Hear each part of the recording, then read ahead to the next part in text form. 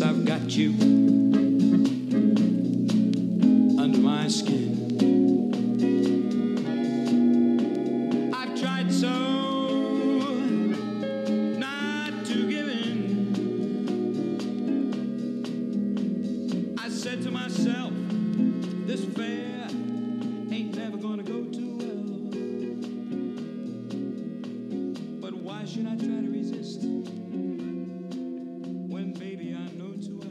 Hey, welcome back for another episode. Really appreciate you guys joining in and listening. This is a fun one. I sat down with Indy Fawcett, who is a producer launching sort of his own podcast network. He works with a comic I really love and respect, John Huck, on his podcast, Speaking Highly. He's just a cool guy, and as you'll hear, like we just hit it off and just started ripping into stuff right away. It was a fun time. So yeah, enjoy. Again, thanks for listening. If you like it, share it, review it, all that kind of stuff. Whatever. It's all good. Appreciate you, and have a good time listening to my conversation with Indy Fawcett.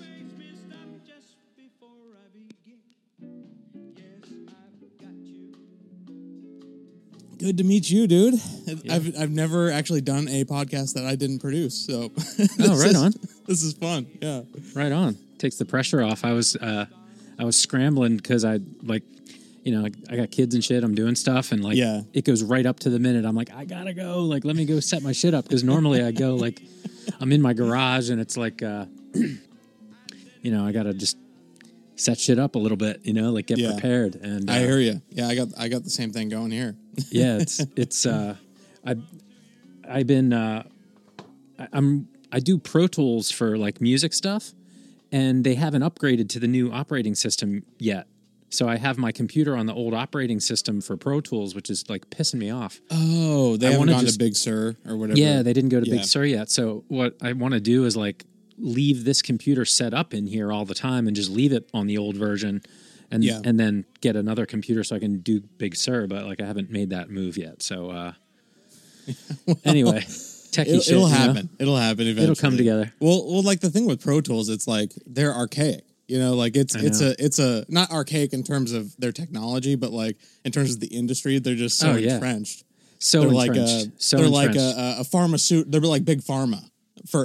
It's hard to switch. It's real hard to switch. Yeah. And the thing that's crazy though, I was kind of pissed off this week.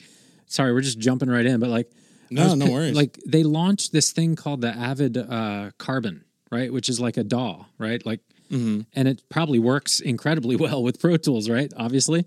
But it's like, dudes, you should really like upgrade first before you like get distracted. Like Big Sur's been out for like a long time.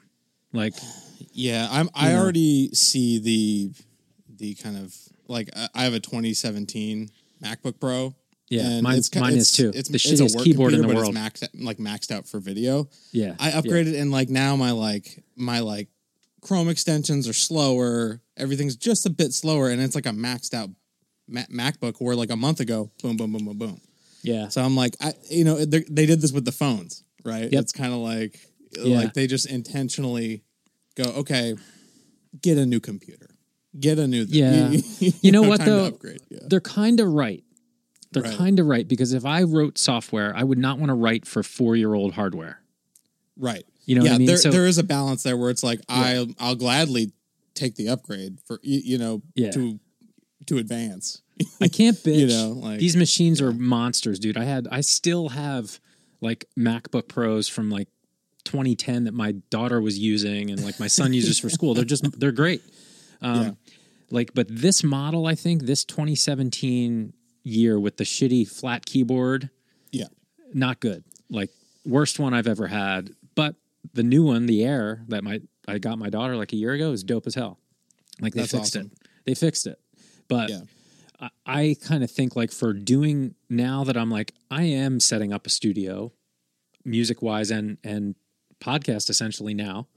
I didn't know I was going to, but the pandemic was like, why not? And then I'm like, why didn't I do this all my life? Like I kitted out my drum set. I'm literally sitting at my drum set right now. It's all mic'd up, ready to go. You can see my overhead right here. Well, I hope you have know? a comfy chair. I mean, I have a It's, throne, like a drum throne. you know? sometimes it could be numbing after a while. I'm used to sitting on. I have the best drum throne in the world, dude. Oh, okay, great. Yeah, Pork you pie gotta drum invest in throne that stuff, right? Yeah. So it's super comfy, but like I'm all kitted out with the mics and the setup now. So I'm like, well, I don't want to keep moving my computer. Like I was saying in the beginning, like I want to get like a nice. I guess the move is either a Mac Mini or the Mac, like their Mac Pro, but they're like so expensive. Yeah. You know? The tower my cylinder preference thingy. is laptops all the way. For some odd reason, like I've had this MacBook Pro before I upgraded. Well, it actually does do pretty good rendering, but video rendering. I have a 2018 Mac Mini, the one that was like the new gen one. That's not the M1 that just came out. Yeah. That one that came out in 2018. That's it. The M1. And I try that's to what- render the same, like a hour and a half long podcast video, multicam. Yeah. And it will take 6 hours on this thing, 5 hours on this thing. Like, I don't know if Right. I got a faulty thing or what have you, but The M1. I render it on this and it's like 30 minutes. Whoa. And Interesting. Yeah, and it's a 2017 maxed out MacBook Pro. I assume it was probably like $3,000 when it was purchased. Huh. You know, like, so Yeah. it's because it's a work computer. I'm just Yeah. glad they actually gave it to me to actually Yeah. have a maxed out MacBook. I'm gonna have to do the same kind of deal, but with a whole with PC. I'm working with another person that like they're all PC, and I'm like, well, all right, I know PC, that's fine. I've never done this type of stuff on there, so I'm almost like I'm gonna try out Audacity and everything that I can do just online because they want to like operationalize it and eventually outsource it. So I'm like, well, cool. It gives me a chance to learn how to do all that stuff on the PC side and see why I stick to Mac. Probably. Yeah, man. Do you We do you could have probably- an album you're working on, or what kind of stuff do you produce music wise? So I'm not the producer. My guitar player is the producer. He's a really huge, successful producer back in Philadelphia. He runs a place called Minor Street Records. His name's Brian McTeer. He's a beast. He's amazing. He's had an incredible career, and his studio in Philadelphia is unbelievable. So he is the producer. We do everything remote. We were in bands together through the 90s, and we never really broke up. We just kind of stopped. We like moved. Some of us moved because we're not going to make a career of this. Like life happens, right? But we've always stayed in touch, and like every 3 or 4 years we'll go back and meet in Philadelphia and make another recording. So we have a bunch of recordings that we've put out, but with the pandemic, we all decided that it was our 30th year anniversary in this year. And so, Oh wow, awesome. yeah, it's nuts. So we decided to like figure out how to do it. And as all these projects go, like I started slow, like I was like, I have a couple mics. I'll throw them up. We'll see what we get. And within like 2 weeks, I was like, man, I should get a couple more mics, you know? And then by the end of fully getting set up, I have 8 microphones fully like rigged out, badass microphone set up. So we record remotely live over, what's it called? Audio Movers or something like that. So like it's all remote. And this is all like Taylor Swift did her latest 2 records this year this way. And it's all synced. Yeah, it's incredible. Really? So I can literally sound check here in California and he's in Philadelphia, like saying, move the mic here, move the mic there. It's like ridiculous. Wow. So That's I mean, insane. I don't have the room that he's in there. Like that room sounds better, obviously. I have like probably, I would say 50% of the microphone setup that he has, but he had my room mic is like a really nice Rode NTR. His room mic is like a Neumann $7,000 rare microphone. So I don't have that, right? So I did cap it out a little bit because you could just go crazy. There's no end, right? Yeah. But I do have a full Well, you don't production need, ready you don't drum need kit that setup. that stuff really. Like to get a quality recording, really, like an SM57 can make the mark on a lot of stuff. You know, Yeah. like $100 mic can get you, or what have you. Like the mics we're on right now, they're $400. You know, so like there's There's lots of... they're not out of reach, I guess is what I'm trying to say.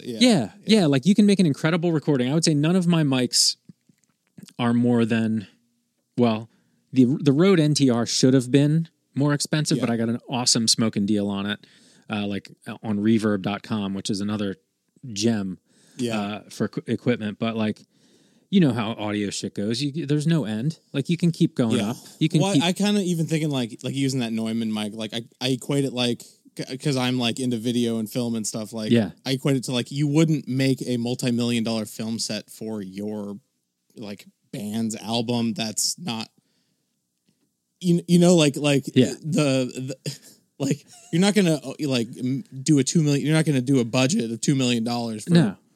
You know what I mean? So like, and it kind of great. Weighs it out. Like I can understand why Lady Gaga would use a $50,000 mic. Why not? Because there's production value there. There's a whole studio, you know, and insurance and stuff, you know. So like, for what we pulled off, right? So basically, my really good friend Brian McTeer, incredible producer, spent a good part of the pandemic teaching the rest of us dummies, myself, the bass player, and the other guitar player. The other guitar player knows Logic really well. Yeah. I'm a Logic. Yeah. So he didn't know Pro Tools, and he was like, I don't want to do Pro Tools. And by the end of like a month, we're all like, okay, we all have to get Pro Tools. This will just be so much easier.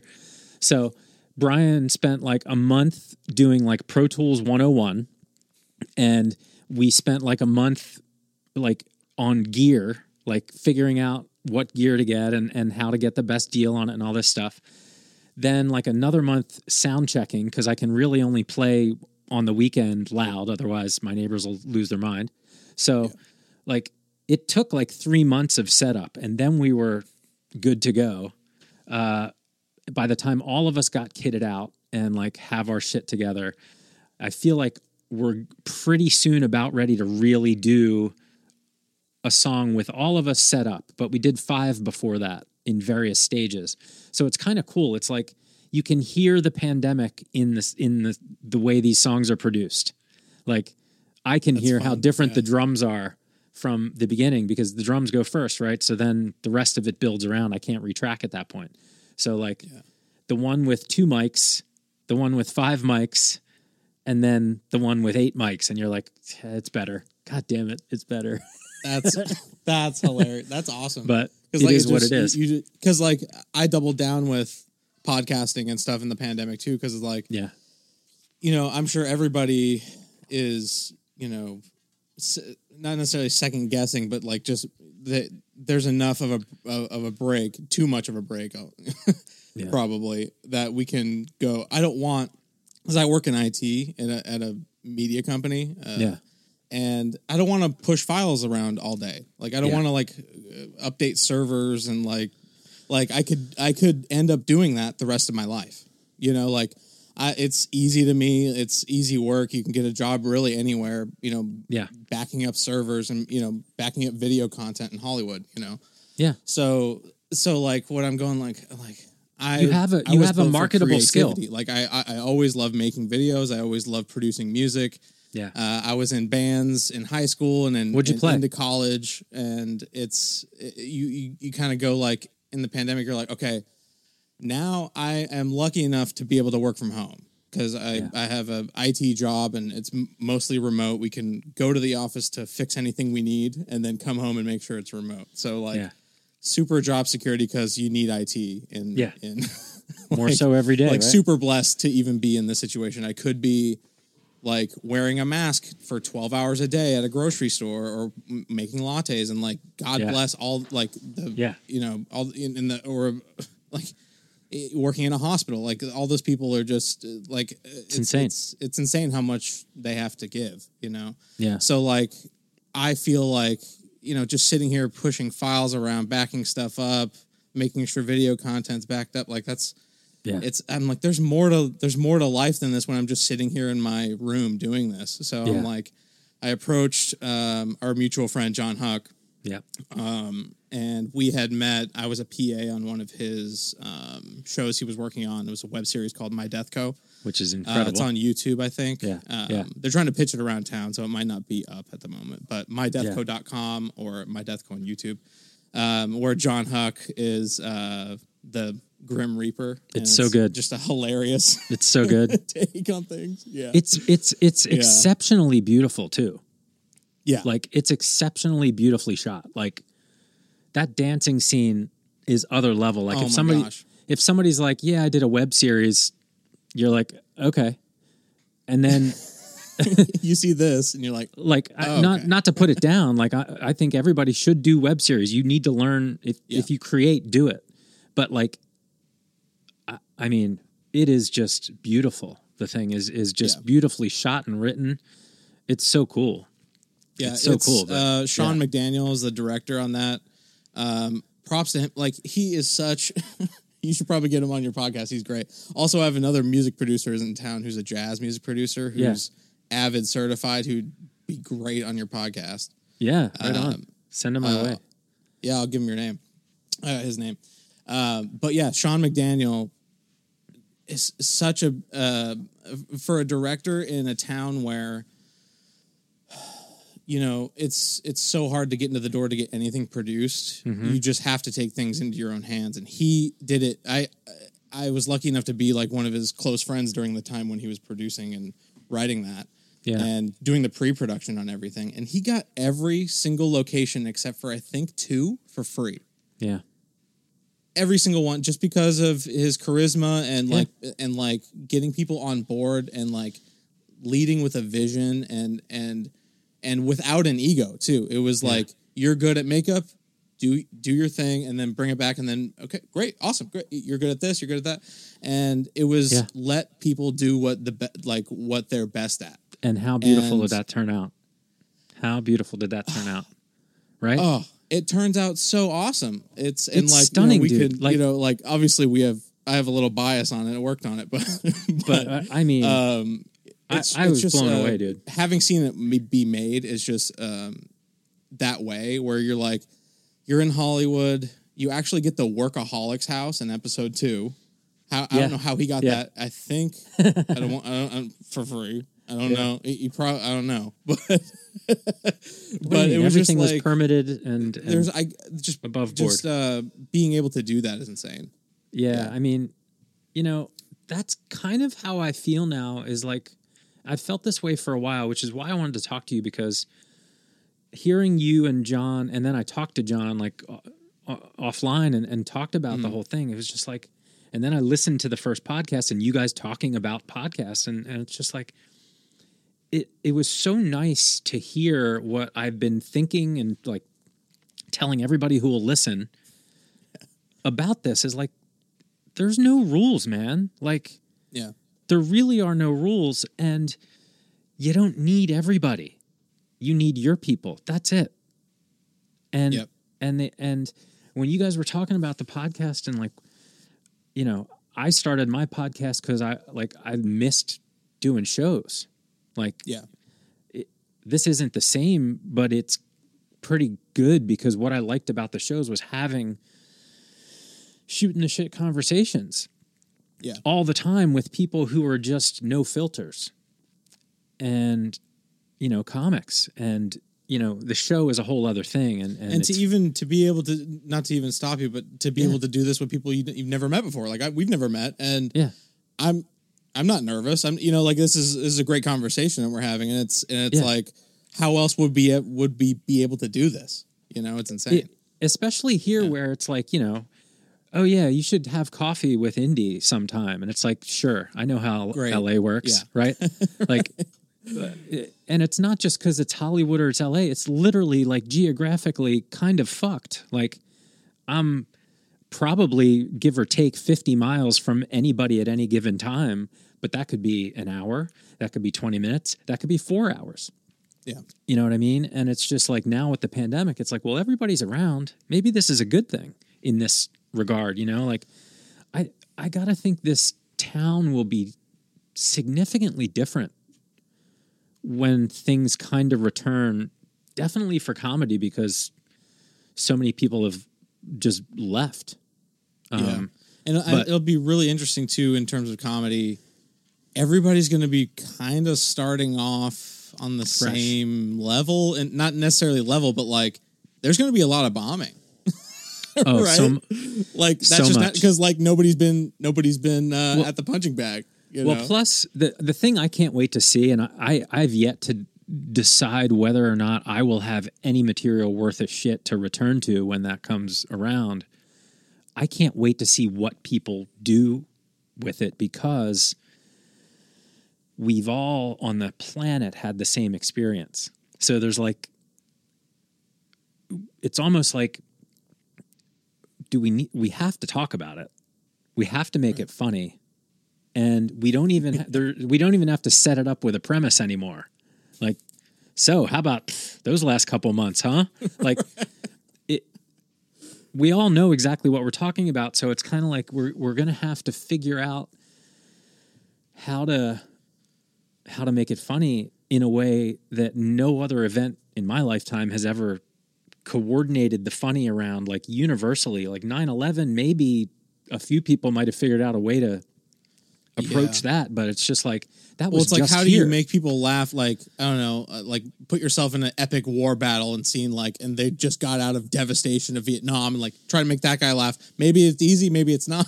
Yeah, You know, it's like it's a mystery. We're all kind of consecutively coming out of or in a war in our houses. You know, like because like even I'll go to the office once in a while, and sometimes they'll be doing like a COVID shoot down there, and like I'll notice a difference in social interaction just you know, obviously with the social distancing, but just in conversation, like having a conversation at social distance. It's just so.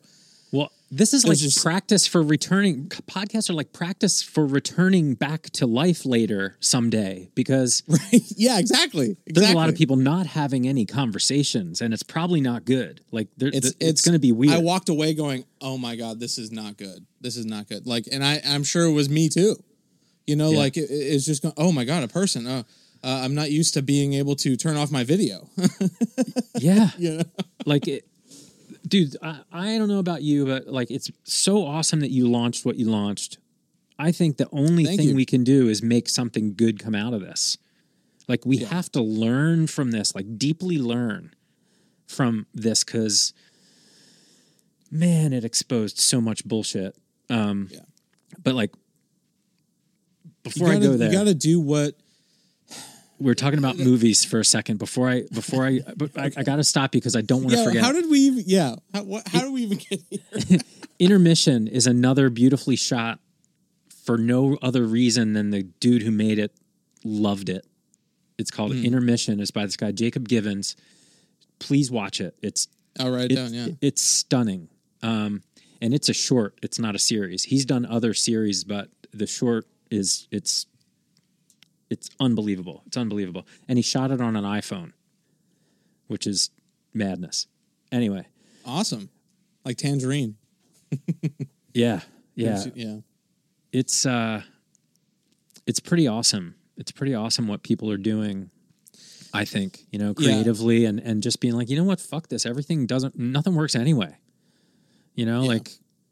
Well, here's but the like thing, you, man. I'm It's very like fortunate. You gotta have, like, I'm sure you know this in comedy and just you know, having a career is you have to be at the punching bag, right? Like you have to go up the steps. Like I don't know, there's this the Culver City steps down in Culver City where it's like a place where you can kill yourself going up a mountain on steps.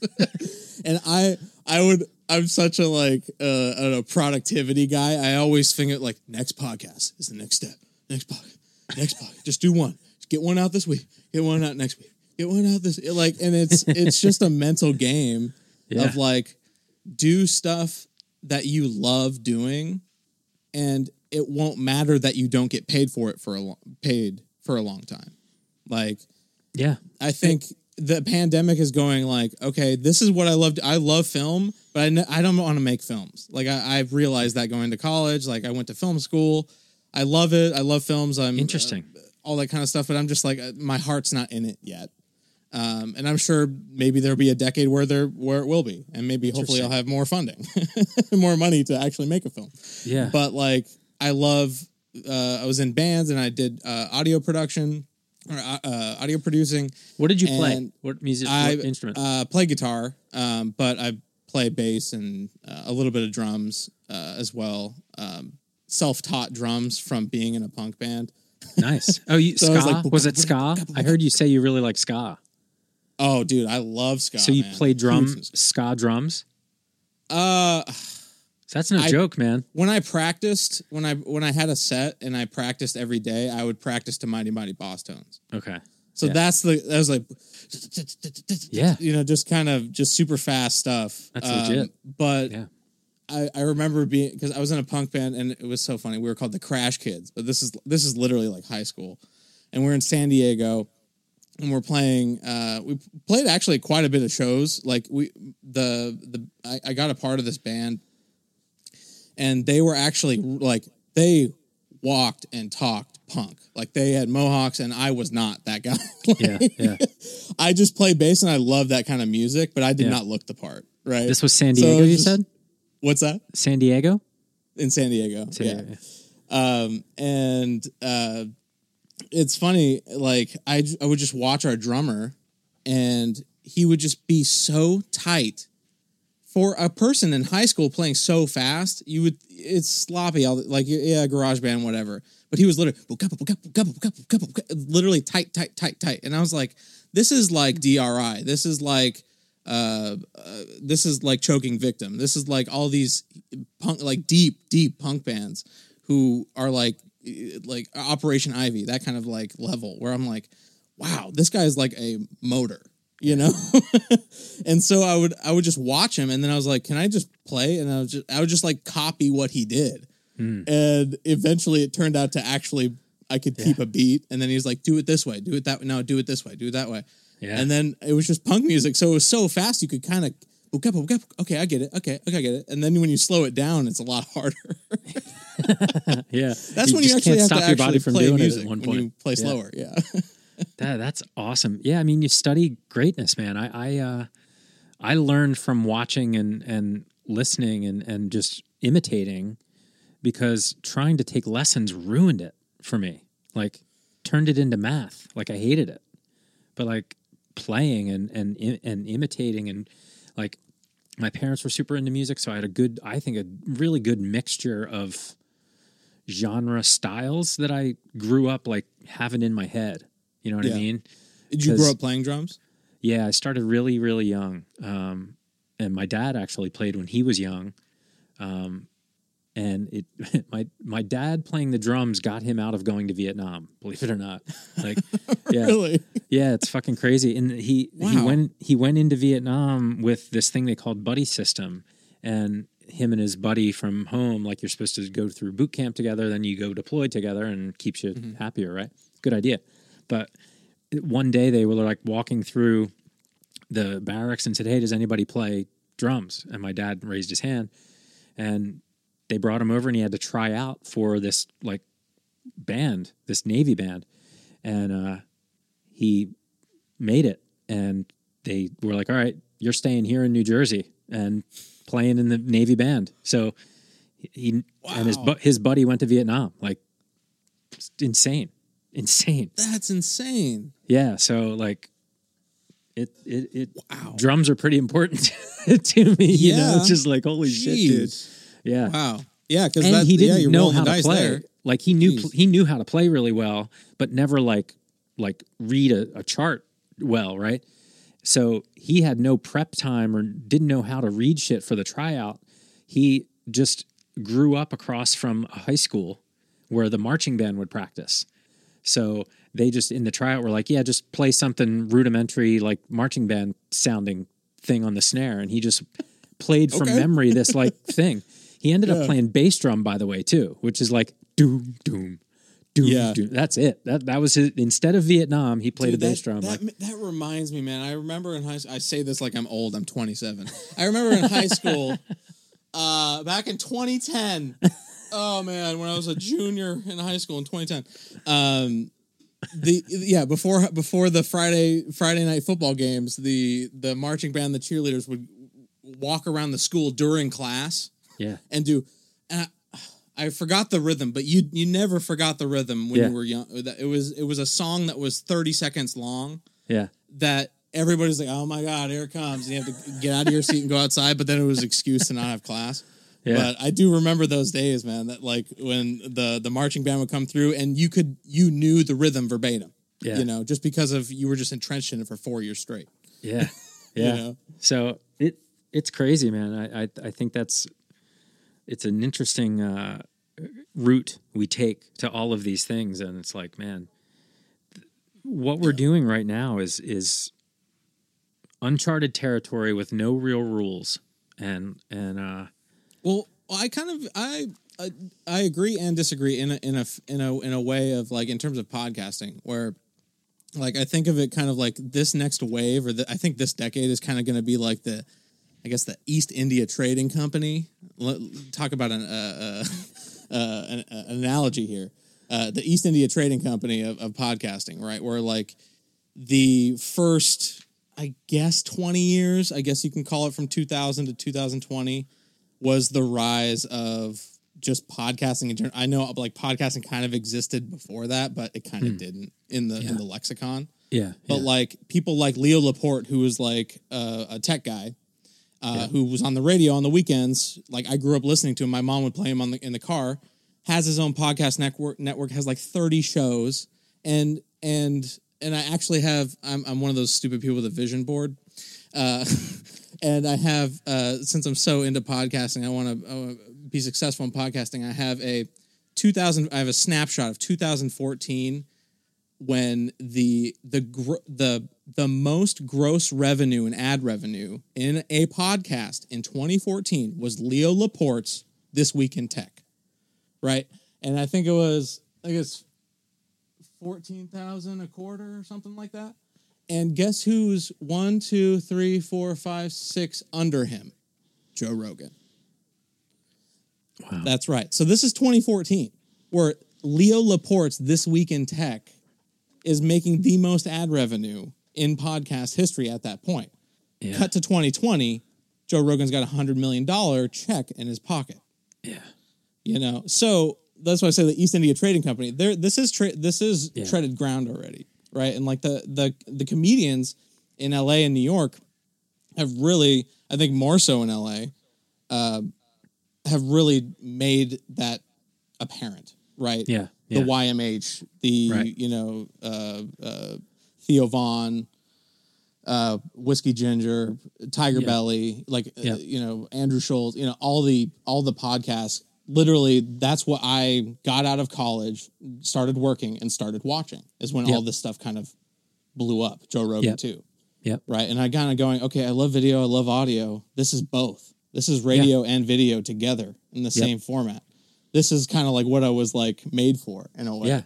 So that's why I'm kind of like so energized about it, because I think I saw one Gary Vaynerchuk kind of guy on was like, only do shit that makes you excited. Yeah. Yeah. And I'm like, that makes sense. Like, why totally not? Makes sense. Yeah. And you and I both share this in that we're very fortunate that our job gives us the freedom to pursue something creative, and we can still do our job effectively. Like that, like you were saying, all those other jobs, like you come home, you can't do other shit. You're exhausted. Like I work hard at work, but I'm it's a compartmentalization of my brain to like do that really well and then turn it off, do something that I really enjoy and have my family and all that stuff. Like so fortunate. Like, so like, I'm trying to figure out how to apply the skills that I use to do that to this, because I know they're applicable.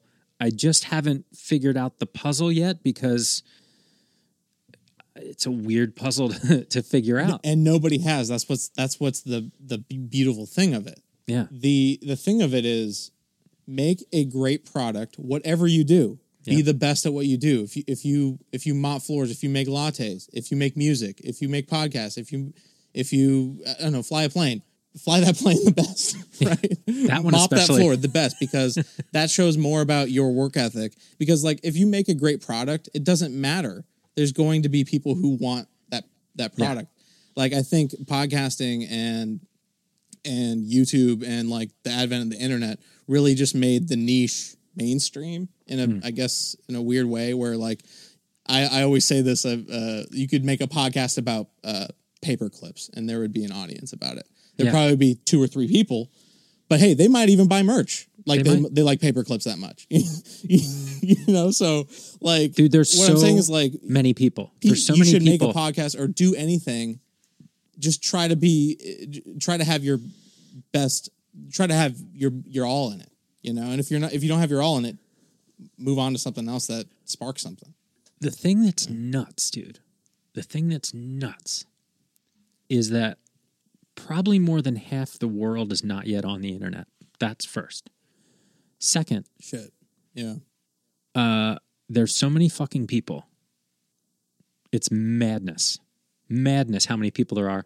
And to be a successful, I mean just baseline, live your life doing artist, you don't need that many people to support you. Like you don't. Like life is pretty simple, and like that's nuts too. And then the other piece is that I think you, because you grew up in it, are a little bit more jaded to think that podcast is further along than it is in the world. Like there are people literally this week that are my contemporaries that were like, how do I listen to a podcast? Mm-hmm. Like now they'll get to it quick and they've heard it and they want to listen to it now. That's new. So that match has been lit, to your point. Like it's in the mainstream now, the word, and people are asking about it. Whereas like you and I have been listening to podcasts for more than a decade. Like, you know what I mean? So it's like, you just found out about this amazing thing where you can hear people talk and explain shit. Yeah. Right. Like You remember driving down the road, listening to the radio going, I wish there was a show with this guy that I love. dude, I grew up with Howard Stern. I grew up with Howard Stern and Opie and Anthony. Like people just shooting shit and busting balls. And when XM came on and they could curse and just talk like regular people, I was like, oh, this is so good. This is like, I had a commute, and sometimes I would get home and run into the house and turn the radio on to finish the show if my commute was too short. Like, like, I don't know what's wrong with me, but it was so compelling to hear them just talk like regular people. And I think that is so underrated. And also, and then I'll shut up. I want to hear from you, but like there are people that just haven't yet figured that out. A lot of them, you know, or didn't know they wanted it. And I think that's what's great about actually producing, like, and I say this through a podcast lens, but like the show that we're doing with John Huck, it's Speaking Highly with John Huck, speakinghighly.com. You can get some links there. But it's, you know, it's going to take a long time to grow an audience, right? Mm-hmm. Like, but I think if you make a quality product, audience will come in time. And I think the more you just start today, and today could be any day, tomorrow too. But like, I always, it's hard to kind of put into words, but like, just start today, meaning like, don't put it off for tomorrow, being like, I'm glad that like, I'm fumbling for words here. My God. But I'm trying to say that maybe you can cut this part. But I guess what I'm trying to say is like, you know, I don't know what I'm fucking saying. What did I lead with? What did I lead with? I smoked too much weed, man. No, you've smoked the perfect amount. Yeah, whatever. Who gives a shit what we say? John Huck, everybody. What you're doing with John Huck? You were saying that you hell of a pitch. The thing about producing and then you started talking about John. Yes. Oh, yeah. Yeah. Here we go. And so Yeah. do it today. I got Get it. Are started. you guys ready for this? And then I forgot it again. No, I'm just kidding. But I think just putting stuff out and just leaving it in the past and just keep going. Put it out, leave it in the past. Put it out, leave it in the past. Put it out, and never look back as like a terrible thing or like a cliche thing, but like never look back in terms of like just don't think it's like this perfect thing and I need to mold it perfectly, like whatever. Just throw it. It's ethereal. Throw it out It's there. Move on. Throw another one. Move on. Throw another one. Like in baseball, like if you're considered an MVP if you strike out 70% of the time, right? Yeah. Like, Yeah. You know, so like you got to just throw a pitch and over the course of years and years, you grow a quality product, right? Because you go, okay, in terms of podcasting, this is not working. This segment sucks. Maybe we shouldn't bring guests like this on again, like me, perhaps, on a podcast like this. But you know, it's I don't know. I think it's an interesting thing where you can grow it over time, and people really don't care if it's technically not perfect, technically not the best. Like as long as you're actually having substantive quality content, like or quality in whatever you do, like there's going to be somebody who goes, "Wow, that's quality." It's like a layer on top of it if you can do high quality too. That you don't realize you were missing, and then when it's here, you're like, oh wow, this is better. Like it's like when a band would put out their first record and it was like, nah, wasn't that great. Their second record sounded incredible. If the songwriting was there too, you're just like, yeah, listen to them when they have good producers. You know what I mean? It doesn't make you hate the first record. You're just like, they didn't have a good producer there, or they did this in their basement. It's still fucking incredible. You know what I mean? There are my favorite Misfit songs are the ones that were the cassette tape in the middle of the room. Can't understand a word. Exactly. Yeah, dude. So you're from San Diego. I don't know the punk genre very well, to be honest. Like I know of it, always admired it. Wasn't my thing. Like I didn't play it, that kind of thing. But I was really into Fugazi, which is like this, like I feel like cousin of that kind of music a little bit. You know what I mean? Fugazi. I need to look. I feel like a poser. I haven't heard of this. Well, it's not as fast and like crazy, but I feel like it's an offshoot, like cousin of punk that is where I found a real groove that I didn't find with punk. You'll dig it. Look up Fugazi. Awesome. Yeah. Definitely. I see him right here. I'll leave this tab up for sure. Yeah.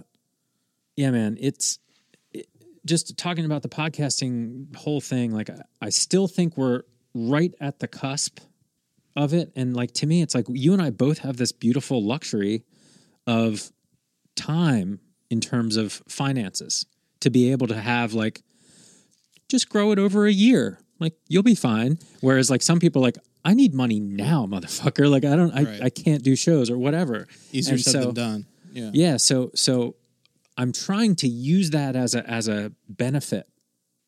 Like, even though I realize that for some people it's not a reality to just be able to cut. It's like, yes, but to your point, like we'll start anyway, because this barely costs you anything. You could do it with your phone if you had to. Like, so it's a good mixture of both. Like say, if you do work at Starbucks and you're making lattes all day and you get home and you're exhausted, well, I don't know, make a video about that. I don't know.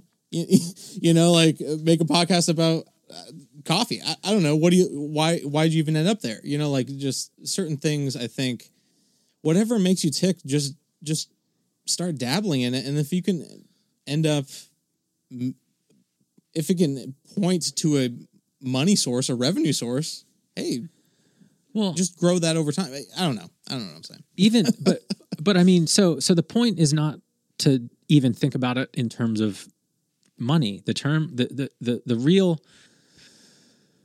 real thing you're trying to do is find your people. Find the people that like your shit. That will always. That's what I was going to say. I didn't want to step on you earlier, and I'm going to step on you right now. Do it. Have you ever heard of the 1,000 true friends? Kevin Kelly. Followers? What's Kevin that? Kelly. Yes. Yeah. So you had mentioned that earlier. Yeah. I mean, obviously, you should probably have more than 1,000 followers, but 1,000 true fans. Unless they pay $10 a month on Patreon. Right. Exactly. Right? I mean, like, exactly. Right. But I think you can really even see that as a comedian, right? Your 1,000 true fans. If you have 1,000 true fans, you can go in every city in America, basically. yes. Yeah.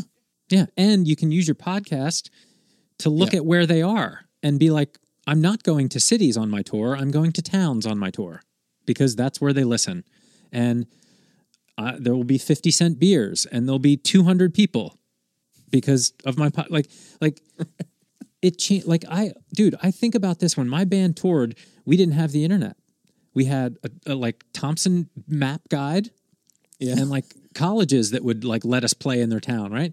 So like, I think of now how much easier it would be to be a band with even 1,000 fans and figure out where you needed to go. Like we drove around with our heads up our ass trying to figure out where to go. Our tour manager would book shit. We'd show up in a town. They didn't even know we were coming. The record store didn't have our CDs. Like we were just like, this just like, we there's no drove strategy at all. Texas for this. Like now you could like target it and be like, oh, our records sell really well in these 7 towns. Let's just go to those 7 towns. Yeah. You know, until it's more towns. Like you can, for a comic who's alone, right. And for somebody like me, that's I don't even know that word. Like I literally grew up with like I know barely the Thomas Guide from my dad going, "We're not using this anymore." Yeah, yeah. It was not easy, man. It was not easy because I give it to you, man. That's straight hustling right there. Yeah, that's straight hustling right there. I couldn't do it OG now. Hustling. That I don't know where shit is. Make an Instagram shop hustle right there. That's going for it. We didn't have a choice. Like we didn't have a phone. You had to. There were pay phones, and you'd call maybe every couple days to check in. It was madness, dude. Especially with a shitty van and like, dude. Yeah, someday I'll tell you. I guess, road what stories. did I get the end cusp of? I got the end cusp of calling people on a landline and asking their parents for. Oh, you did get some of that. I did get that. I got a lot of that actually. I think probably until I was like, probably like around 2001, maybe we stopped doing that. I don't know. Damn. I do remember that though. Yeah, that was crazy. Like a corded phone. Like I remember getting a cordless phone was the first big leap of freedom. Like at Costco going, Mom, look at this. Isn't this insane? We need this. because because you used to have to rent a phone. Like literally you rented the phone from the phone company. You paid for it every month. Yeah. Then I think when AT&T got broken up by monopolization laws or something, then you could make your own phones and companies started making phones you could put on the wall, plug in. Yeah. So they eventually got so shitty that they would give them to you free everywhere, shaped like a football, shaped like just garbage. You could get them for like $5. So that was like the first thing is like I can get my phone. I can get a phone in my room, like my own phone.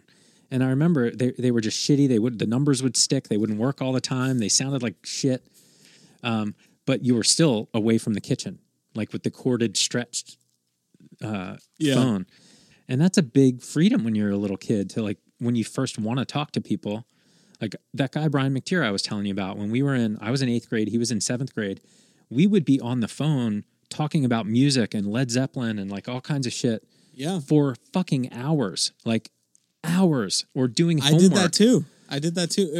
I think there was one friend who, I don't know, lived a mile away. I could have just rode my bike over there, but I was just lazy ass. Yeah, you just get on the phone. Middle schooler or whatever. Yeah, we would just hang out and, I don't know, do homework and probably not do homework and just fucking talk for hours, and it was kind of gay in a good way.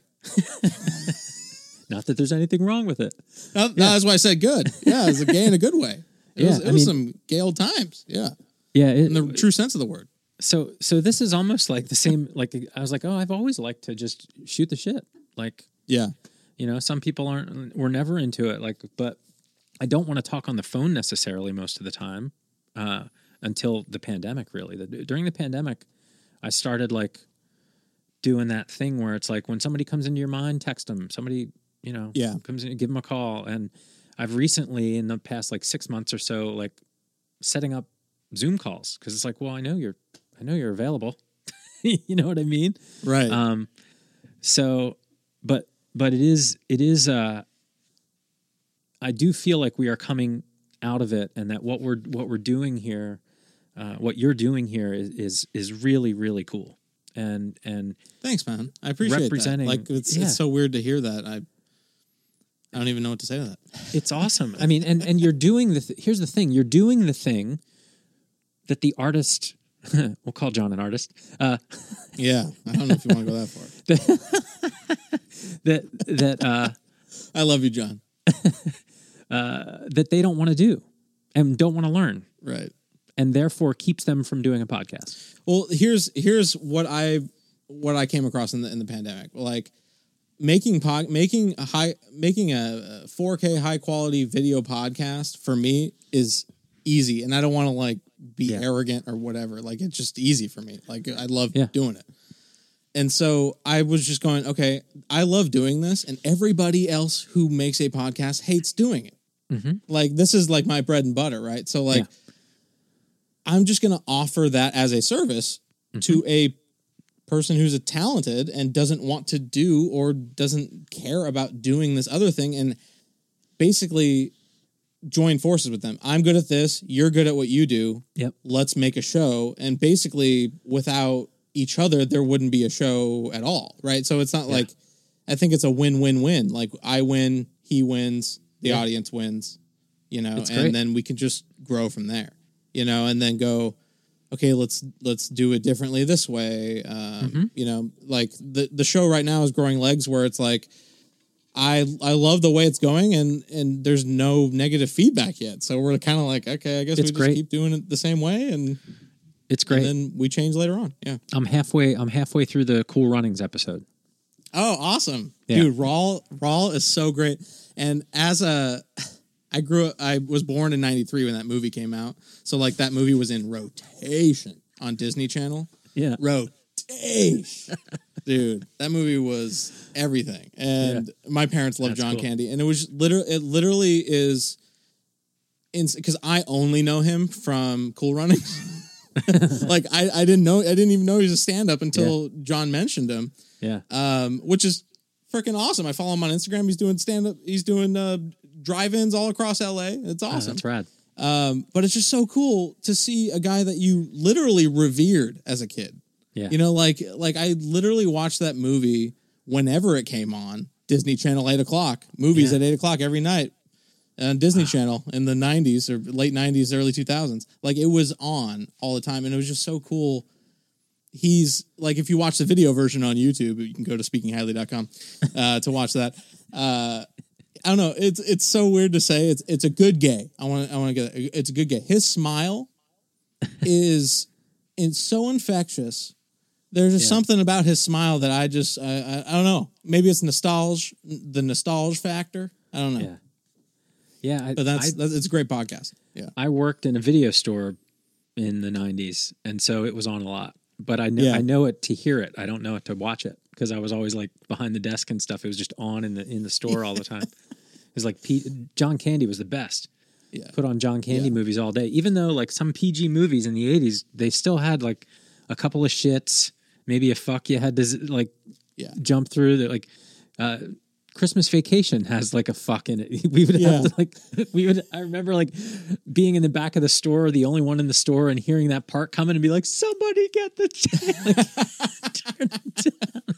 Yeah, it's so cool, and like, and I'm really glad like Disney put John Candy in that movie, because I really think it kind of would have been swept under the rug otherwise, or maybe hopefully maybe a different actor, but like I really think he brought the the every American home to learn about a culture, and also you kind of go through the same thing that the world goes through, because you kind of go, I don't know if they can do it, a Jamaican bobsled. Like, you're kind of laughing at the even premise of it, but then at the end, don't want to spoil it for you, but at the end, like they don't even make first place, but it doesn't matter. Like, they got there, they did it, and I'm gonna tie this into podcasting here. You just gotta do it. You gotta put them out there, you know.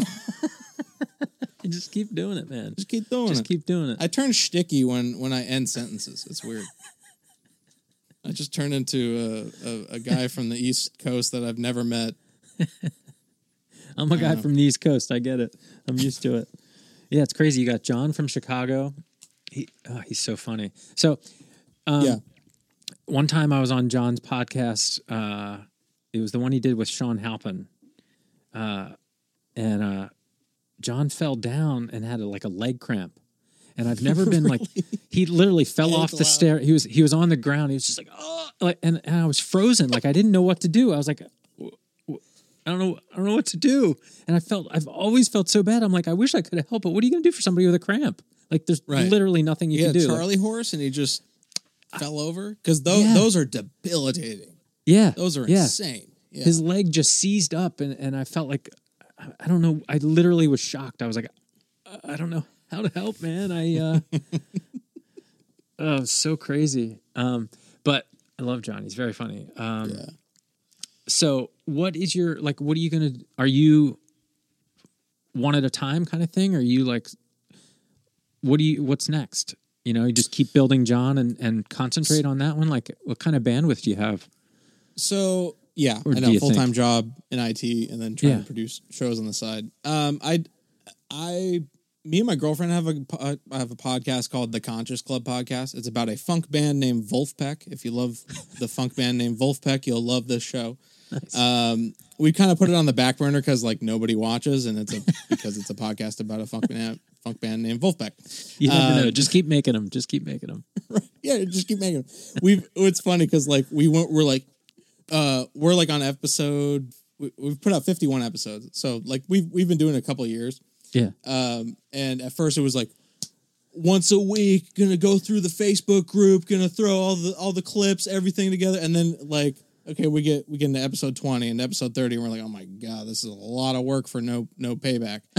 And then we kind of just go, and then we just were like, let's just do it whenever something big happens, and then we'll just go back and then find anything that's somewhat notable. Yeah. Yeah. And then just do them less often.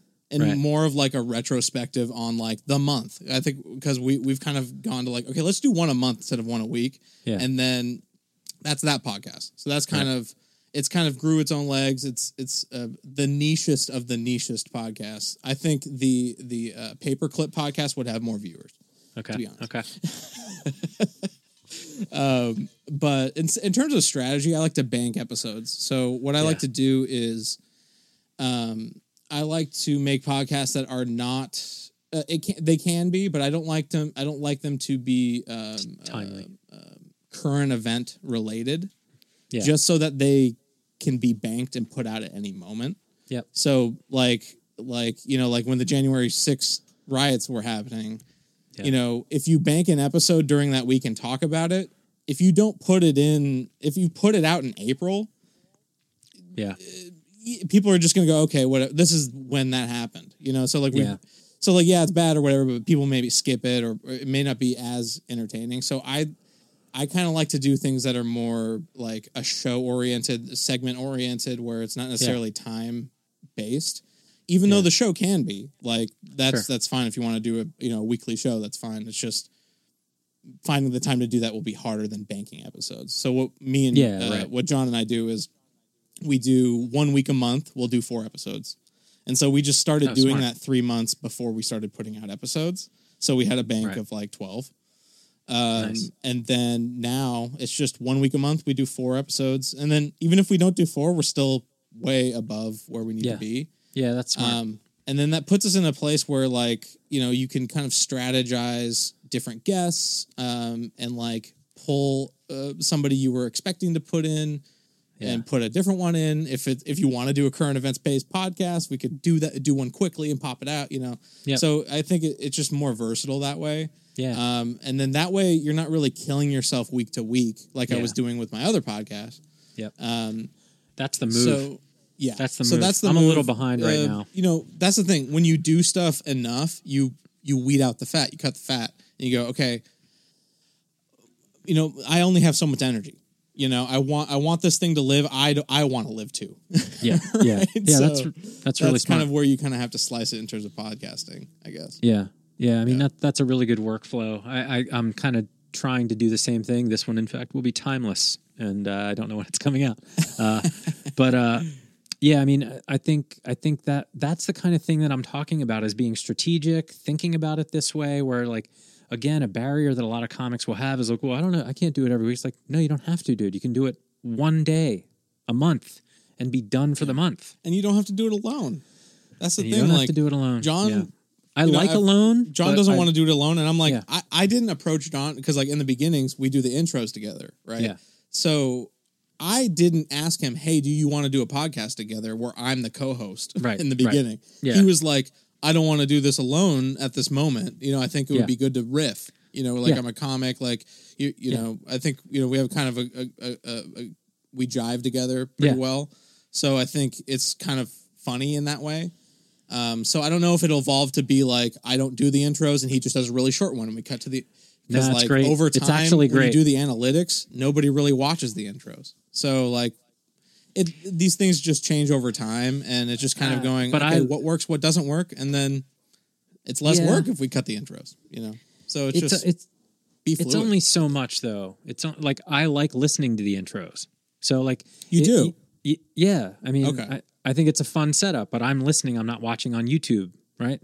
So, Right. like, YouTube is going to have way more numbers, and it's interesting to watch what happens. But I think it's a different person that's watching it, right? Now, right.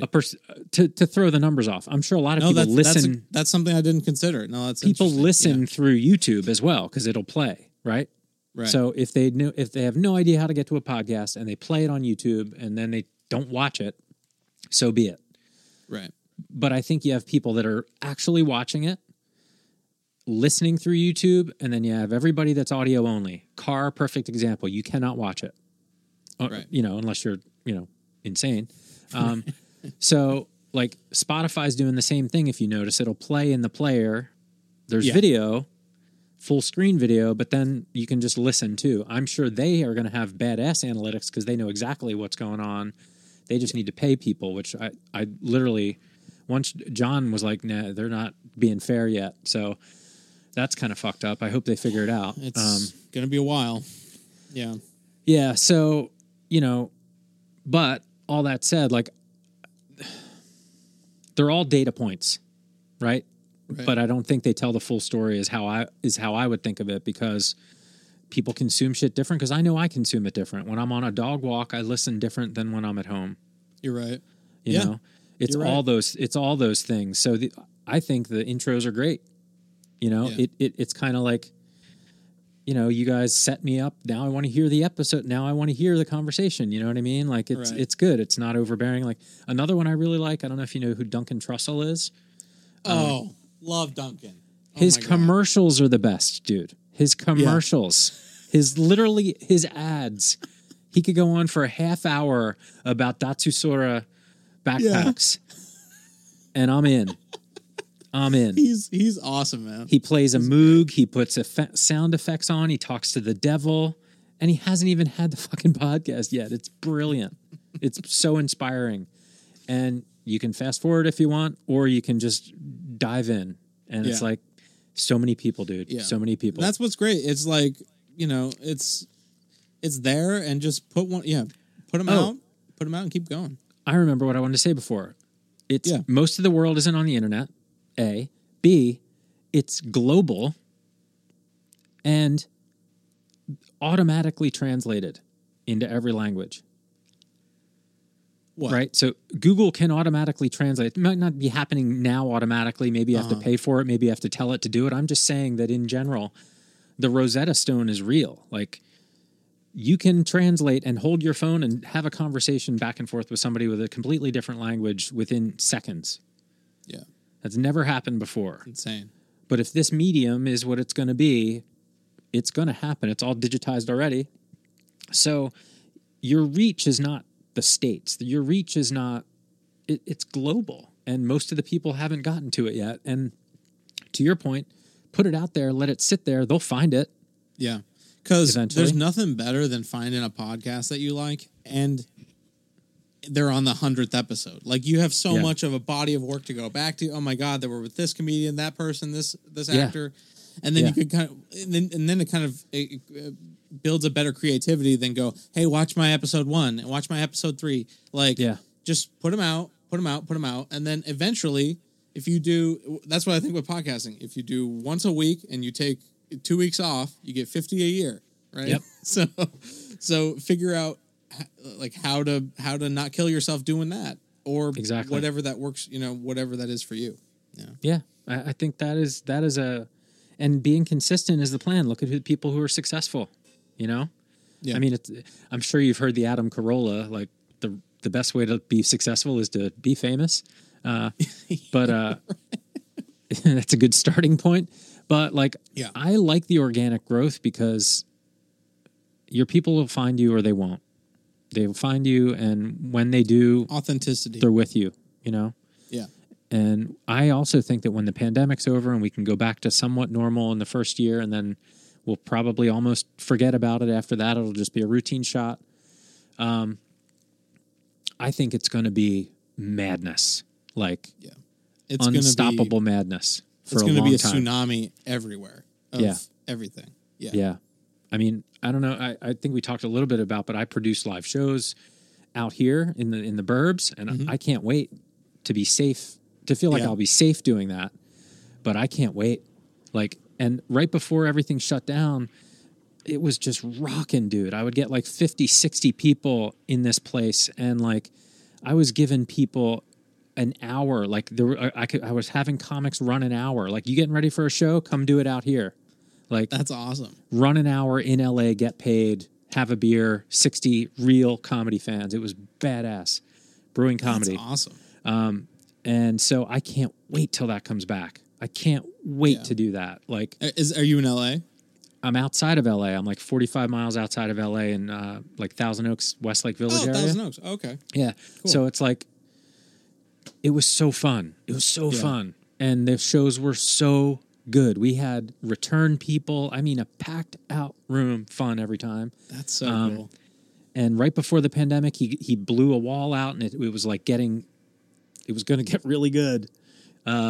So I'm looking forward to that coming back because it was fun. And Definitely. I think people have an appetite for it. I don't want a layer of stress. Like, do we have to wear masks? Do we have to change mics? I don't want to deal with that shit, honestly. Yeah, it's so annoying, and I can't wait till we're at a point where it's just like a fond memory. Because, like, it's going to go away, and like it's going to be 2030, and we're not going to be wearing masks anymore. But it's going to be like a little bit of a scar on everybody. Oh, 100%. I don't know how long that's going to last, but I think everybody is just so hungry for everything. Yeah. Like, I am so hungry for comedy, and that's another thing too. Like, I love comedy so much. Like, just knowing John and knowing that Hollywood Anonymous stopped, I was just going like, I love podcasts. He Yeah. ended one. I'll Yeah. DM him on Instagram. That's another Yeah. thing, people. If you're listening, DM people on Instagram. Yeah. Like, collaborate with people. It literally, it's so interesting. Like, I think people my age have a fear, like a baked in fear. You gotta of deliver. collaborating with people and asking. gotta people deliver. for help. Yeah, You knew- and it's- you knew you and could I have deliver. it a lot. Like, it's only been fairly recently that I've kind of like broken my shackle away from that, because you really can't grow without other people. You like, I guess in terms of what I do, like, you need talented people, and they need people who can produce that show, Yeah. right? So it's like, I think it's just a good kind of yin yang. Yeah. It's awesome. You're doing what you love, just like we were saying about My Death Company, and how Sean said, you're good at that. You do that. You keep Yep. doing that and get better at that, and that's what I need, and I don't have to worry about it. Just don't have to worry about it. I know the right person's on it. Like, that's the move. Best idea in the room, man. And Yeah. and Yeah, and man. I'm excited post COVID too, because we're like, I'm approaching podcasting in a way to where I'm like trying to make a career out of it. So yeah, I'm Yeah. not front loading money or anything. I'm like Right. if you start out with money, you will fail, right? Because it's about Yeah. the product, right? yeah, But I'm aiming to have a studio where I can Yeah. have people post COVID, or like while we're like mostly vaccinated or what have you. Yeah. This, me and my girlfriend live in this back house, and we're going to move out and actually rent this out and Oh, wow. have it a full multicam podcast studio, record Nice. bands here. It's got Nice. a beautiful like grass backyard. It's actually pretty picturesque. Kind of BuzzFeed style, seamless colored backgrounds we'll have, and like a top-down set. My girlfriend does a lot of illustrations and art. So we're just going to make this back house a powerhouse of content this decade. So Incredible, dude. yeah. Incredible. I will do everything I can to help you. I got Thanks. Yeah, skills. me too. I got Reach skills out too. if you like if maybe anything. maybe And they I've all never combine, said you know? this decade before. That sounded so weird. I'm so sorry.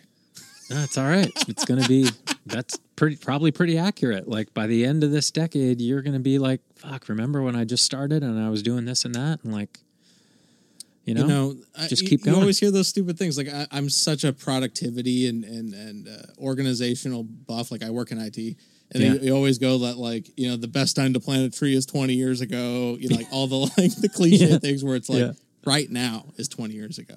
Yeah. So I guess that's the for all you listeners out there. That's the moral of the story. Do you know the book The Clock of the Long Now? No. Get it. I'll write that down. It's incredible. The Clock Clock of the of the Long what? Now. The Clock of the Long Now. It's dope as shit. It's like because I know most people won't read. But I'll read it. you should enjoy. It's short. It's really cool. The idea is it developed into a lot of things after. You'll see. It's a rabbit hole. But the basic premise is, how do you build a clock that will last for 10,000 years? So it's a thought experiment that just went crazy because you're like, well, how do you wind it? How do you teach the next generation to wind it? Where do you put it? Like, it's just like blows your mind. It's really cool. It's really cool. That's interesting. Yeah, it's a good one. I'll take a look at that for sure. Yeah. But it's man, I think this is definitely a pivotal time, and it's a weird time, and it's weird that we had to go through this crazy shit. Now, do you what about like going to people to podcast? That's what me and John kind of do already. Like this is basically, speaking highly, is kind of me doing an experiment on how to do this. Okay. So basically, it's actually a pretty good example of, if anybody out there listens to Whiskey Ginger, which is Andrew Santino's podcast, great podcast, highly recommend. That podcast, it does Zoom. And basically what he does is, film himself next to his camera with a mic. And then sometimes if the person on the other end, or if they're near, his producer will just, I don't know if he actually does this because it might have been just a screen recording. But what I'm doing is just, I gave John a camera. I gave John a mic. And then basically what we do is he records it. And I just drive down to Hollywood, grab a hard drive from him, and then come back, bring it home, and edit, because it's high, HD footage. So it's kind of like almost like 100 gigs a podcast, like with all the video files all together. Right, I have to like, instead of like him uploading it to Google Drive or something, I just drive down there. But in terms of like why I mentioned Santino, it's like I used his podcast, his Zoom podcast, like the ones that are done in the pandemic with people over Zoom, as a direct model of how I edit it. Yeah. And also what's funny is Dan Cummins, who's on Speaking Highly episode 1, kicks it off. He's great. He was on Whiskey Ginger in this exact same Zoom format. So it was actually pretty cool. I used the example with the exact same guest. So John's actually pretty cool. You could actually get other comics like that on. Yeah. That one was great. Like I said, that first episode was outstanding. Like, yeah. And Thanks. I talk to comics all the time, dude. Like, especially before the pandemic, like, and I'm old, man, and I look at people with no responsibility that are trying to do things, and I'm just like, what are you doing, man? Like, you should be doing this, this, and this. I would do this in a second if I could. Why don't you have a podcast? Like, well, and I was just like, So even when you push people, they won't do it until they're ready, first of all. And second of all, there's so many barriers for all of them that it's just like, but you got to do it. Yeah. You got to gotta do it. And My thing is like I started out doing this podcast about a funk band, and you quickly get eat that humble pie. You go, okay, nobody cares. First of all, nobody gives a shit at all about anything that we have to say. But it's not necessarily true, because even though nobody listens to that podcast, Danny Wood, my homie Danny Wood, who writes a paragraph of a comment every time we put out a show. There's one guy who loves it, who has kids and who has time to actually watch our dumb podcast about a funk band because he loves them. Yeah. So, like, there is a spark there, right? So there is a reason why I still want to put out another episode. It's for the Danny Woods of the world, right? Yeah. So that's at the core of why we're doing this, right? Yeah. It ain't the advertising revenue. It ain't the access to comics, comedians, celebrities, what have you, the guests. It's just having quality conversations, like, and actually being able to do that over Zoom with people you've never met. Yeah, is insane. I think in the pandemic, you just got to start doing what you love. Yeah, I like the mobile idea too. Later, once we can go, be with other people someday. Like I'm kind of. It was tough at first because I was like, how do I make a high quality video podcast when the talent can't come to my house to record it? So I was like, okay, we need a light, we need a 4K camera, and one of these SM7Bs, and figure out a way to get the footage back to the valley. They were hard to get there for a minute in the pandemic. Did you experience that? Say what? First SM7Bs were really hard to get for a couple, like for a month or two. They were having supply issues. I was actually in the market to buy these, or actually this isn't the one. I noticed at my office that they took down the podcast studio at our office and they weren't using it for months on end. And I was like, I'm in the market to buy these mics. Can I borrow them? Wow. So, I mean, episode 1 through 12 of Speaking Highly is on borrowed mics. So nice. But that's the thing. It's like you like whatever you got to do to make it done, get it done. Because like if you can't afford the mics, ask to borrow one from somebody who has one, and it's an excuse to not start when the barrier to entry is so low. Yeah, the other thing with these mics is they're always going to be this much money. They've always been this much money. So if you can't use it, you can still sell it for what you paid for it. Yeah. Like also, it's a zero investment. I rent a lot of my gear on ShareGrid. If you can't buy one, just rent one on ShareGrid. Yeah. Yeah, it's really interesting. I mean, I think I guess you probably have this thought too, is like there's some things that, like you said, editing is easy for you. Like you're just like, well, but for some people, they don't want to do any of the shit. They never will. Never ever. I kind of don't want to anymore after so many podcasts, but it's simple to me. And like for me, it's literally like going and doing, and I don't do much exercise. I should do more of it, but it's literally going to the gym, right? Yeah. I love putting out an episode, but to get to there kind of sucks in that you gotta edit, right? Yeah. Yeah. So I would love to get to the point where we have ads so that I can pay an editor so they don't have to do that. But I'm willing to put in that work until that happens. Yeah, right? That's the move. And it may be a year or two before that does, but that's okay. I'm at a point in my life where I can put in that amount of time. Yeah. Because we're so blessed because of the kind of jobs we get to do. It's awesome. And, bringing these to the world, I think is important. I can't figure out why yet, but I think it's really important. I know why. I know why. So I know everything, by the way. I didn't know. No, that's what happens when you're born in 93. You've always had the internet. Yeah, right. Talk about an internet name drop. I used to work at BuzzFeed, and I used to handle their video content over there. Oh, wow. And they had a podcast team, had a few podcasts that were very social justice warrior-y. Okay. If I can say that, right? It's BuzzFeed, right? So they're going to do that. And it's fine to have those kind of like podcasts, like to be progressive and all that kind of stuff. But after a couple years, they disbanded the department altogether. They stopped doing podcasts altogether. Now they're starting to do more of them now that they're popular and do video. Yeah. But when I was working there in 2015, 2016, 2017, they disbanded the podcasting because nobody was listening. And I think when you try to shove an idea down people's throat or try to make them think a certain thing, people are going to not want to listen to that.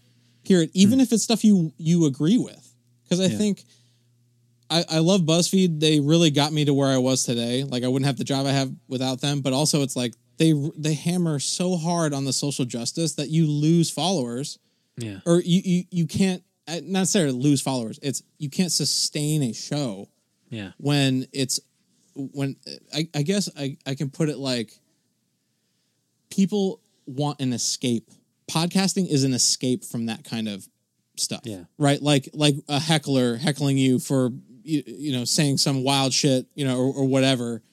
It's an inability to accept, right? It's you're wrong, I'm right, where it's like, no, we can all say whatever we want. You know, and I think podcasting is an escape from the Twitter, the constant barrage of everybody telling you what to think. Yeah. And I think when you get, that's why podcasting is so successful, because you get to just hear people be a human for once. Yeah. And maybe it's going through a little bit of an editing in their mind. Obviously you're on a show. You don't want to say the, terrible, any, off the cuff weird thing, the good gay, right? But wouldn't that be funny? In 2030, I get canceled because of this podcast. That'd be great. Oh, God. Speaking of this segment, but I think podcasting is an escape from that, and I think shows that do that aren't successful and can't be sustained. Yeah, you know what I listened to the other day, which I always forget how good it is Radiolab. Radiolab, yes. Good Lord, I mean, I don't want to do a show like that because I don't have time to research like that for every week, but they don't, it's so good. Like, it's just so good. But there's just so much good to listen to. Like I was talking to my buddy the other day who was like talking about being bored. And I was like, how in the world are you bored? Like, that doesn't even make sense to me. Like, there is so much shit to learn, listen to, read, watch right now. Like, bored makes no sense to me. Like, but have you? Maybe it's not the right word. Have you ever been in the impulse aisle and not known what you wanted? The impulse aisle? Yeah, at the store. There's a million things there, and you go, like cereal. Yeah, you're at the cashier, and there's like a bunch of candy bars, a bunch of everything, and you're like, I think it's that. There's so many choices now. Straight up peanut M&Ms. We just choose to choose nothing. It's weird. There's too much that you only kind of go in your niche. I don't know. That's my perspective. Oh man, yeah, it's crazy. I that concept blows me away sometimes. Like, man, I there's 10 things I want to do right now, but I can't. Like, I gotta go do other shit. Right. Yeah. It's like when I went to graduate school, I used to think like it always feels like you have homework. Like, you always have homework. Like, there's never a day you shouldn't probably be reading a bunch of shit for school. Like, yeah. And now I think regular school's like that. Like, when I came up, like, high school wasn't near as intense. My daughter's like 14 and her shit's intense. She has homework all weekend and stuff. I'm like, good Lord. Yeah. But do you have a master's? Yeah. In what? Communication and film study. Oh, awesome. Great. Yeah. I have a bachelor's in radio, television, and film. So. Oh yeah. 2 extra years, huh? People joke, man, but I loved it. I loved every second of it. I joke. I only joke because it's like, it's film, and that like I had friends who were like chemistry majors and math and like actually had homework. Yeah. Where like my homework was to like watch 2 movies a week, which was kind of tough to keep up with, and like write a script. Like it's more like it's not as involved as a calculus degree per se. I don't know. But like I it's don't know. still a lot involved. It's just I kind of equate it to like, yeah, we're watching movies for homework over here. You know, Math has answers. right? Scripts are like Yeah. jokes, scripts, words. Like, oof, it's hard and Yeah, subjective. they're both. I'm not downplaying a film degree, but it's fun. It's art. Yeah, compared to man. science. Yeah. I loved it. I love communication and TV, and I did a speaking of people are doing hard subjects and our research papers were I had a 20-page research paper on Seinfeld. Oh, really? The show. Yeah. Nice. Awesome. Yeah. It's Was there a chapter on the Festivus? it was mentioned. Dude, that show's so funny. I still love that show every time I watch it. But Seinfeld's the best. So you said you're a huge comedy fan. Who's your favorite comic? Or Favorite comics? It's hard to say one, but you know. Oh man. Well, here's the thing. I got introduced to comedy from my dad watching Jeff Foxworthy. So that's like my intro. Like you know your when like people family were like, tree I does saw not Pryor fork." on TV or whatever, like on on fucking Carson or what. Like no, my dad was watching. You might be a redneck if blah blah blah. Yeah. and he's a great comic. He's hilarious and very successful. But I'd say now, gosh, there's so like I watch so many. I love Bobby Lee. Bobby Lee is so like I saw him in the OR like right before the pandemic, and me and my girlfriend were sitting there, and he had me laughing like a machine gun. And he mentioned it because we were in the front row.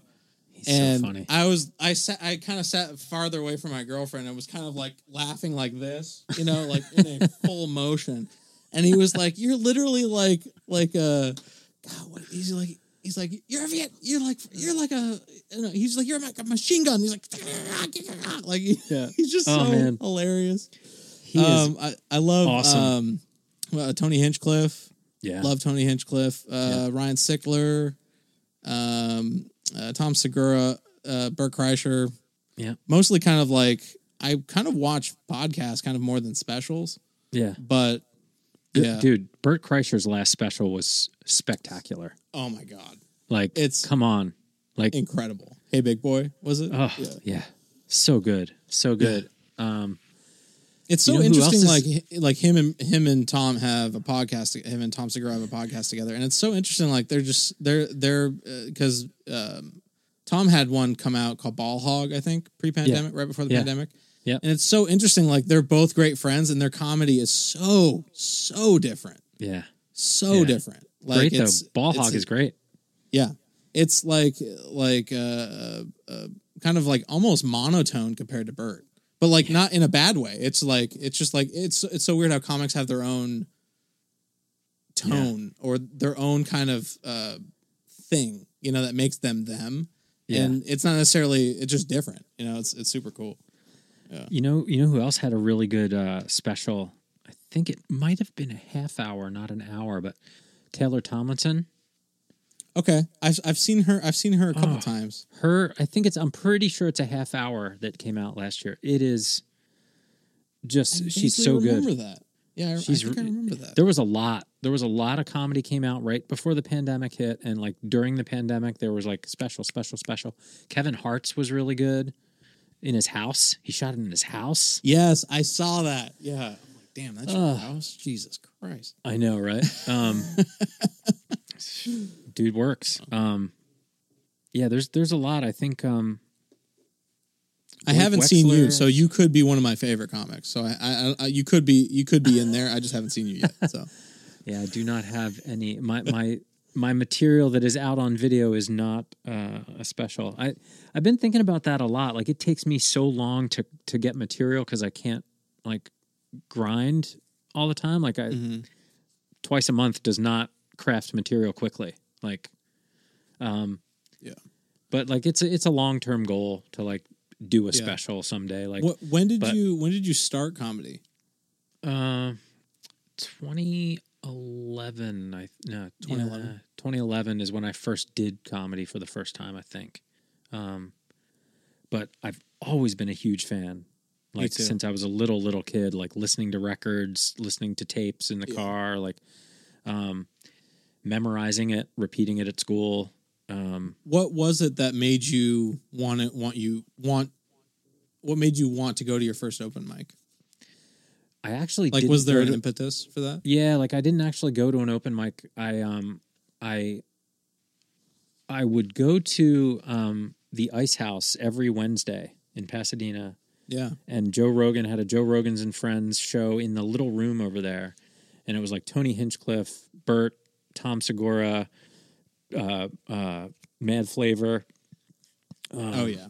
Lots of, like, in that little room, like 75 of them. And I watched, this was all like basically all of 2010. I was there every week watching, just like interested, and watched Joe basically build an hour from nothing, like from a one-off joke to the next time I saw him, it was a minute and a half long. Then it was 3 minutes long. Then it was 5 minutes.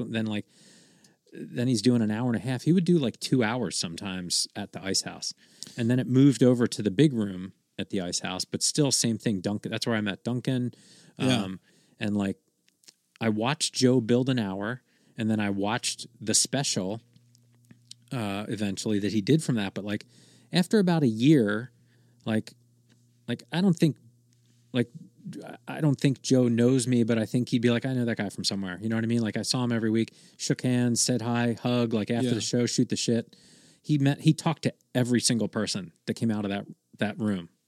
Like every single one. Towards the end, he would take pictures and there'd be a picture line and that kind of thing. It grew fairly quickly, but like, So you kind of went at it I wanted to study it. You studied it.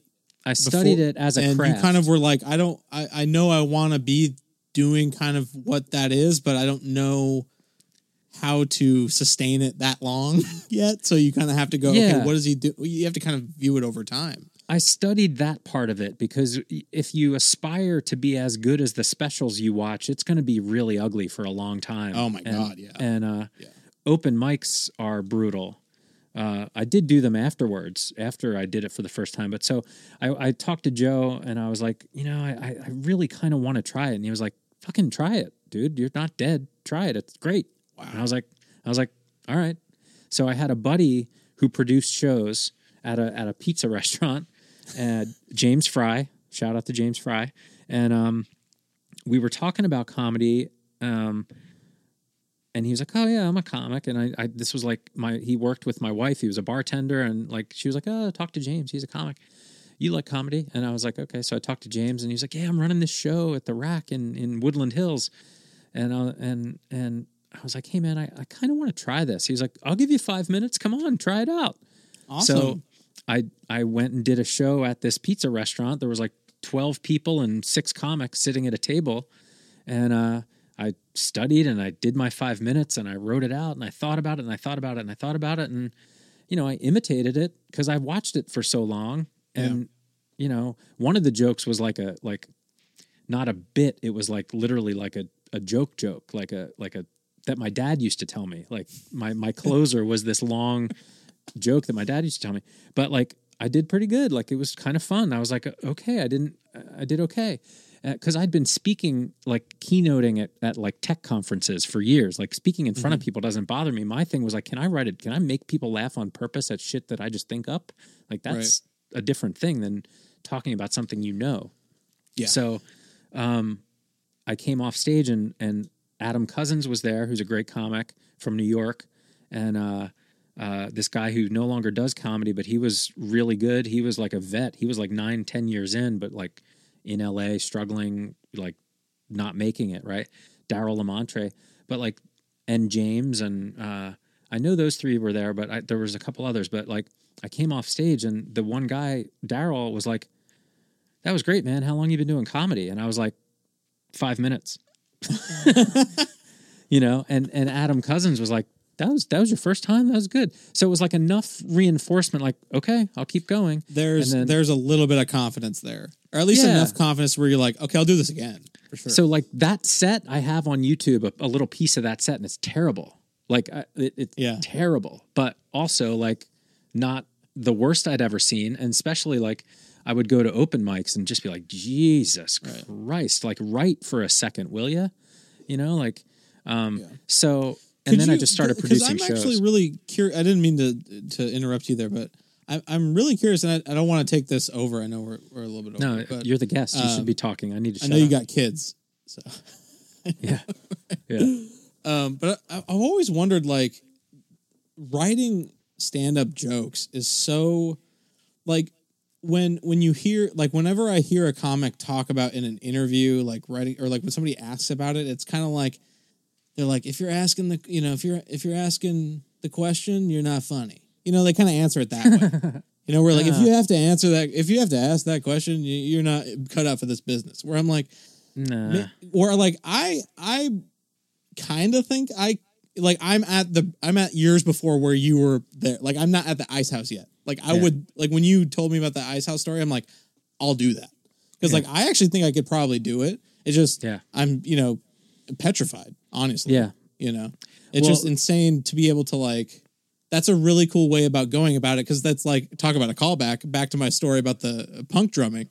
Mm-hmm. That's how I learned how to play drums. Was now I can actually keep a beat because of how I observed somebody else playing drums.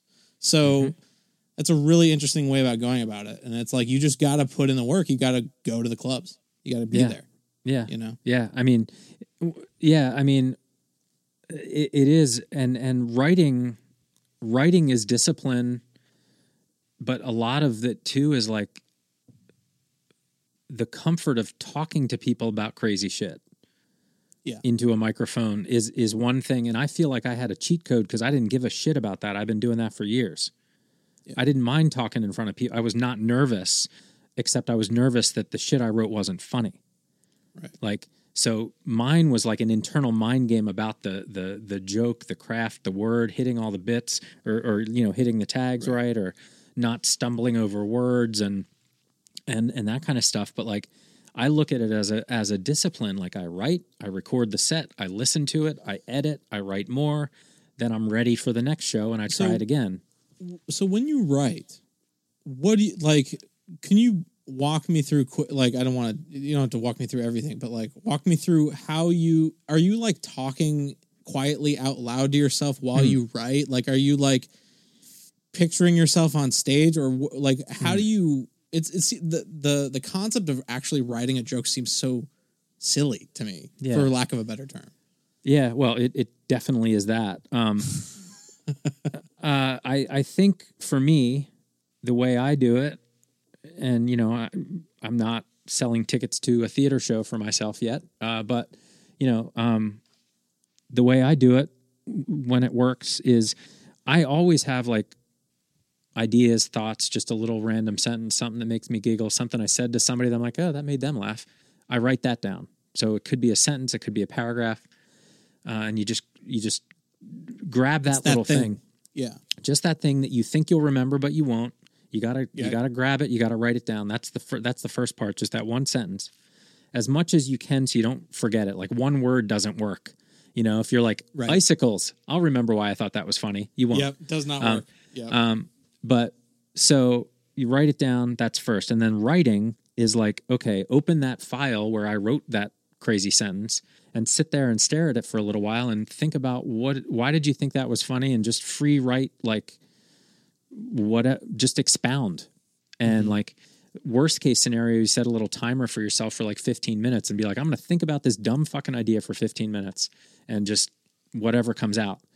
And then for a show, I'll have like a bullet point out of that. Like we'll just keep on the icicle thing. I don't have an icicle bit, but like for the show, it to me is like, okay, icicles. And then I'll sit down before the show and I'll longhand write out as much as I can remember from my little writing session. Sometimes I'll check and see if I had something good, and I'll longhand write out, not talking to myself out loud, but probably, and not imagining myself on stage necessarily, but like saying it in my head. As if I was, read it in my head as if I had to say it. And then when I do all of those steps, my shows are really good. It flows really good. I can go from bit to bit really well. I hit most of the tags. And then I record it. I'm recording that set. I listen to that on the back end, and the process goes over and over again. And so if you had a show every day, that would go really fast. I could edit really fast. Right. If I have a show every 2 weeks, I edit every 2 weeks. And then you get to a bit that you think is kind of done, and I always want my bits to be longer, so I always try to add to them, and also producing a show every 2 weeks, performing every 2 weeks to people that are generally coming to every show, at least a handful. You can't necessarily just do the same exact thing the exact same way over and over again for them. Right. So I kind of take it as this thing like, I know they know this joke, but can I make it different enough that they'll notice? You know, so it's almost like this extra layer of like, and they'll be like, oh, you added this tag. And I'll be like, yep. So like, I get that. Okay. people don't mind hearing a joke over and over again if you mean it and if you make it good. Like, Right. it's so interesting. That actually reminds me, I think the first stand-up I ever saw in person was Brian Regan in San Diego. Yeah. My parents knew I loved them, and I got the last ticket available to buy. Like, my mom called the box office. This is when you called to buy tickets. Yeah. And then, like, one ticket left, and my parents walked me. I'm not even like, I'm probably like 12 or something. They like walked me up to the box office together. Yeah. And the lady behind the box office is like, we have a person who left. Would you like the fourth row? And it's a big theater. I'm just like, oh my God, yeah. Yeah. And what was funny is my first time listening to him was he was doing jokes I heard before. And I was going like, what? Like, this is a thing you can do? And then at the end of the show, people were yelling at him to do bits that they've heard before. And I was like, is this a kind of like a band? So you can just do the same jokes in every town? And I mean, not the same jokes, but like what I saw that I liked, like me knowing about Brian Regan from watching his stand-up, he just did those jokes in person. I was like, you can do that? Yeah. And I'm laughing again. It's weird. Yeah. It's like, when I was like, you can make, what? That was like the day I was like, you can actually do a job. Like, this could be your job. Like, it's weird. Well, it clicks too, because you're like, oh yeah, I listened to the album 25,000 times. Of course I can hear the joke again. Like, I actually know exactly how it's going to go on the album. In a live setting, it could go haywire. Somebody could yell the wrong thing. They could, like, watching Joe Rogan build that hour was so interesting to me, especially to see the final product was just like, wow, that is really, really cool. And I know some of the things that are on that hour came out of heckles, mistakes, and shit that came in that room. Right. You know, stuff that you couldn't write. No. But, right. But like, you have to throw it out there. Yeah. Yeah. I mean, it, and yeah, so it's a crazy art, and it is an art, and it is a craft, and it is difficult. I gotta say, it's really Matt difficult. Neal is birthing my stand-up career right here. Dude, I I'll kinda put you wanna up. do it now. I'll give you 5 minutes. I don't think "kinda wanna" is what the type of when shows come back. I'm going to be doing this. When brewing comedy comes back after the pandemic, when it's safe, and we might do an outdoor thing. I've been reaching out to him a little bit. I don't know if I'm ready for that yet, but like when it's safe, you got 5 minutes, man. So practice. 5 minutes. It's at least 6 minutes. Sorry, it's at least 6 months away. Okay. So make a little note on your phone. Start writing your dumb ideas down. All right. All right. I can already challenge. tell I like you. it. I can already tell you have a bit about ending all of your sentences with an imitation of somebody from the East Coast. That's already a bit. That's already a bit. That's already a bit. You just got to figure out how to make it funny. And, I want to say the Matt Neal podcast is the best podcast.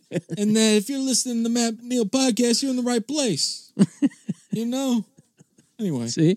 You could do it. Is that a good closer? No, not yet, but it will be. Okay, so that was a bomb. That was technically a bomb. No, I There laughed. we go. Oh, okay. I laughed. Okay. That wasn't pity then. My buddy, who's a musician, sends me bits all the time. Like, how about this? Is this a bit? Is this a bit? And I'm like, no, it sucks. And then he'll record one like on the voice recorder and be like, I know this is one, dude. I know this is one. He sends it to me. I'm like, that's garbage, man. That's treaded territory. He's like, how do you know? How do you know? I'm like, try it. Just Leave it to the pros here. just try it. Although he is funny, like when he would riff bits between songs, and he had some good material. He's all right. He's good. He's a very, Jeff Campbell. He's a very, very, very funny. Shout out, Jeff. But also incredible musician. Like incredible musician. So yeah, man, I should wrap it up because I should go back inside with the You children. are a dad. I am a dad, but dude, I'd love to chat again. This has been, just firing on all cylinders, dude. I'm psyched for you, and definitely plug away, and then send me an email on the backside with anything with the real links and stuff. I'll put it all in the show notes and blast it out. And Sure. awesome. It's at Indy Fawcett on Instagram. INDY, Indy like Indiana, Fawcett like Farrah. She's my distant second cousin, so that's cool. So at Indy Fawcett, you can go to indyfawcett.com. That'll redirect you to my podcast production company's website, so you can see the shows that we're producing there if you go to indyfawcett.com. Right on. All right, man. This has been a blast. I really appreciate you, man. And let's catch up soon. I think there's a lot of stuff we can help each other out doing. Definitely. We're definitely vibing on this kind of stuff, and we're here. We might as well. I mean, what the fuck? Why not? Hey, you got another SM7B. I mean, that's another reason right there. Right? Just using you for gear. Anyway. Right on, brother. Good catching thanks. up. Good talking. Chat soon. Later, man. Not to give in. I said to myself, this fair ain't never gonna go too well. But why should I try to resist when, baby, I know too well that I've got you under my skin. I'd sacrifice anything come what might for the sake of having you near, in spite of a warning voice that rings in the nights, repeats and repeats in my ear. Don't you know, little fool, you ain't never gonna win. Use your mentality, wake up to reality. But each time I do, just the thought of you makes me stop just before I begin. Yes, I've got you under my skin. Hey there, you with the stars in your eyes. Love never made a fool of you. You used to be too wise. I said, now, hey there, you on that high-flying cloud. Though she won't throw a crumb to you, you think someday she'll come to you. Baby, better forget her with her nose in the air. She has you dancing on a string. Break it and she won't care. Won't you take this advice?